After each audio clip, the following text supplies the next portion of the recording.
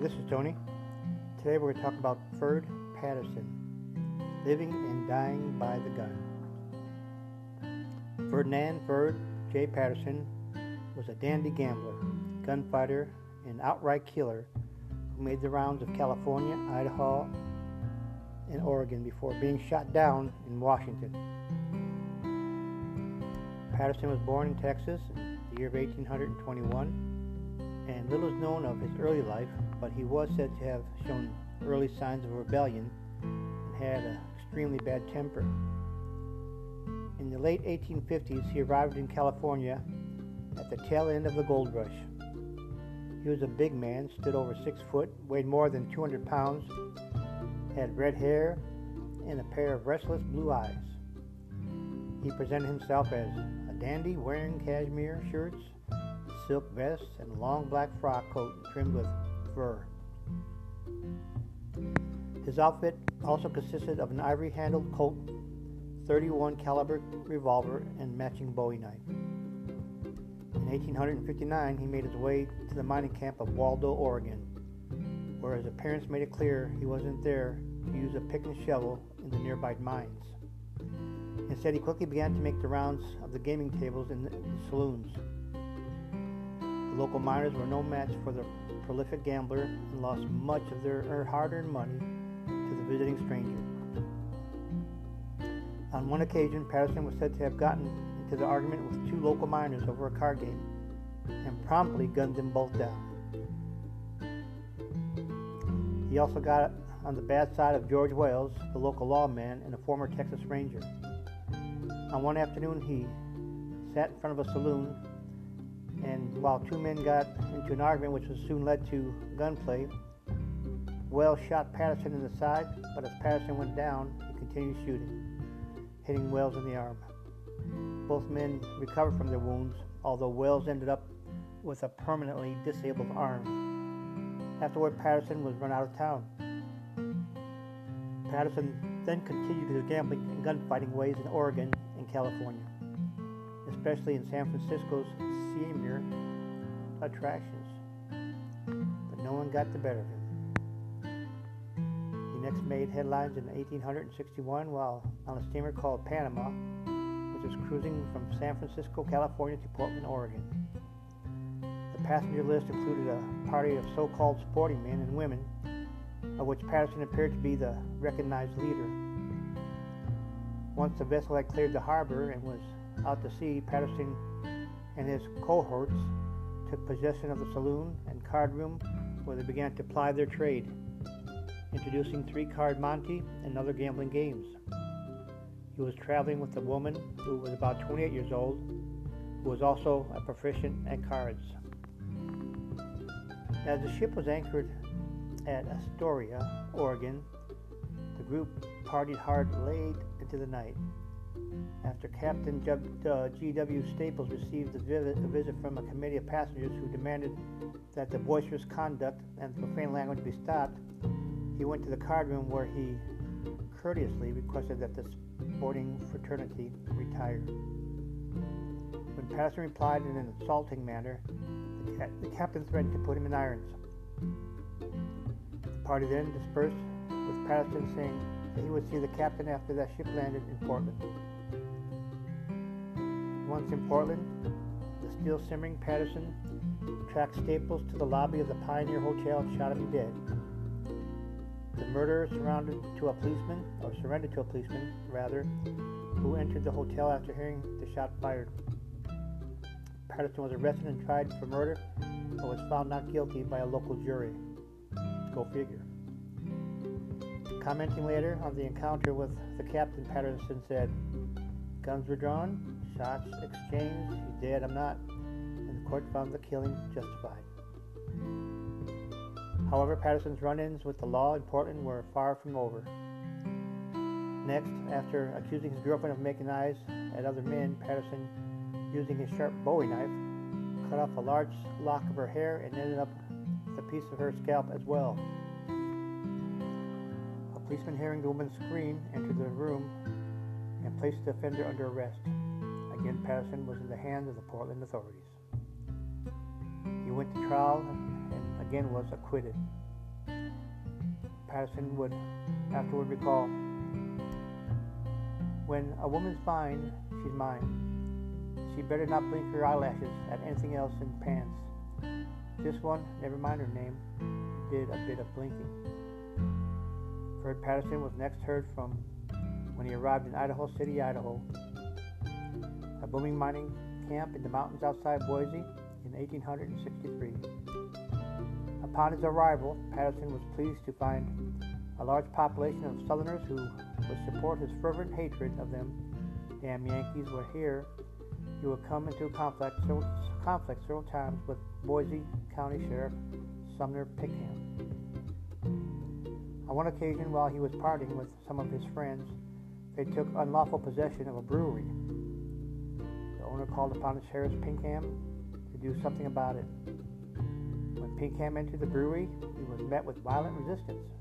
Pinkham and Patterson saw in each other everything they loathed. Patterson was a Southerner who was crooked by nature, and Pinkham was a Northerner who tended to be self-righteous. In the end, Pinkham was successful, and Patterson was arrested. The following year, Pinkham was running for re-election as Boise County Sheriff in October of 1864.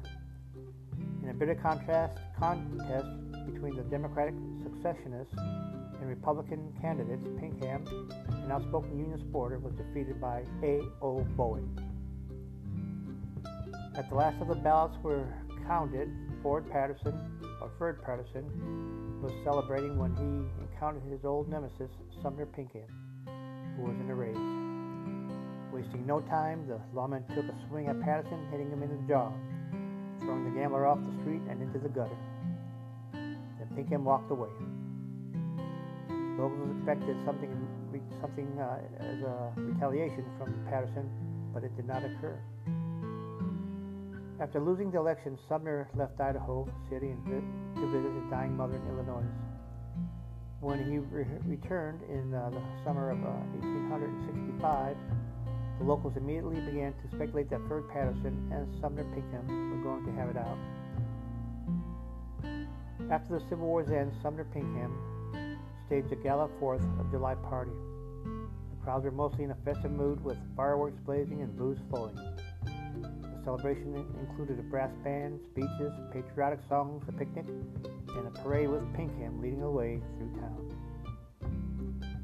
For the victorious Yankees, it was a proud day. But for the Southern Confederate sympathizers, it was not so much as they heckled the Blue Bellies throughout the day. For Patterson, seeing Pinkham leading the parade was a further stab at his Southern loyalties. Pinkham was singing, "Oh, we'll hang Jeff Davis to a sour apple tree," when Ferd Patterson yelled out to the ex-sheriff that if he didn't shut his mouth, he'd shut it for him. Pinkham invited him to try it, and he did. A brief scuffle between the two men resulted in the flag falling into the dust of the street. Some witnesses swore that they saw Ferd Patterson spit on it, and others attested that they heard Pinkham swear he would kill Patterson for that. Several weeks later, on Sunday, July 23rd, Sumner Pinkham took a hired carriage from Idaho City to the Warm Springs Resort about 2 miles west of town. Upon his arrival, Pinkham joined a number of the Unionist friends in the saloon where they were heard singing patriotic and anti-Confederate songs. Sometime later, Ferd Patterson entered the resort while Pinkham was paying his bill. Initially, Patterson ignored Pinkham. By the time the ex-sheriff exited the resort, Ferd was outside waiting for him. Here, the witnesses reported that they heard Patterson say use the word "draw," and then taunted Pinkham by calling him an abolitionist son of a gun. Who drew first was in dispute, but in the end, Pinkham was dead. Patterson quickly fled, but it was immediately followed by several lawmen. First to catch up with the killer was famed lawman Orlando Rube Robbins, who found Patterson on the road to Boise, 14 miles from Idaho City. Patterson immediately surrendered to Robbins, who turned the killer over to Sheriff Bowen. who was next on the scene. Bowen and his men took over and escorted Patterson back to Idaho City. When the lawman and the prisoner arrived, they were met with a mob who was bent on lynching the killer. But the lawman outwitted them and got the prisoner safely into the jail. At that time, the town jail, the first in the Idaho region, was on a 1 acre of ground surrounded by a stockade. The mob swarmed outside the stockade, continuing to threaten Patterson. But the lawmen defended the stronghold with a cannon thrust through portholes in the protecting fence. Ferd Patterson was tried for Pickman's murder at the beginning of November of 1865. In the 6-day trial, defense attorney Frank Ganal claimed his client acted in self-defense, arguing that Pinkham was laying in wait for him. Alternatively, Pinkham's friend testified that he tried to avoid a showdown and that Patterson came to Warm Springs with the explicit purpose of murdering Pinkham. It took only an hour and a half for the jury to acquit Patterson. On November 16th, the Oregon newspaper reported, "This ruffian has gone through the farce of a trial by a jury of fellow Democrats at the Idaho City and of course has been acquitted." Makes the third time for him. By those who now know the character of Patterson and his associates in Idaho, no other verdict was anticipated. The Idaho Statesman wrote, "Ferd Patterson has been acquitted as expected. Idaho juries do not inquire whether a crime has been committed. All they ask is, was it a fair fight? If so, they cry, not guilty."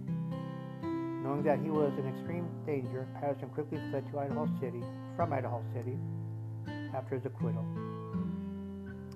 He next landed in Walla Walla, Washington, where he once again applied his gambling skills. On the night of February 18th, 1866, he ran into Hugh Donahue, the lawman who arrested him for scalping his girlfriend in Portland, Oregon. The two had harsh words but soon parted ways without gunplay.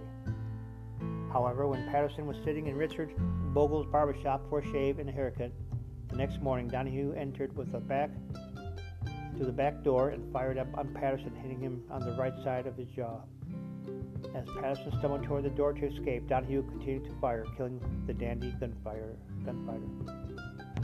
Donahue was arrested and charged with murder. The jury was split at this trial, and a new one was ordered.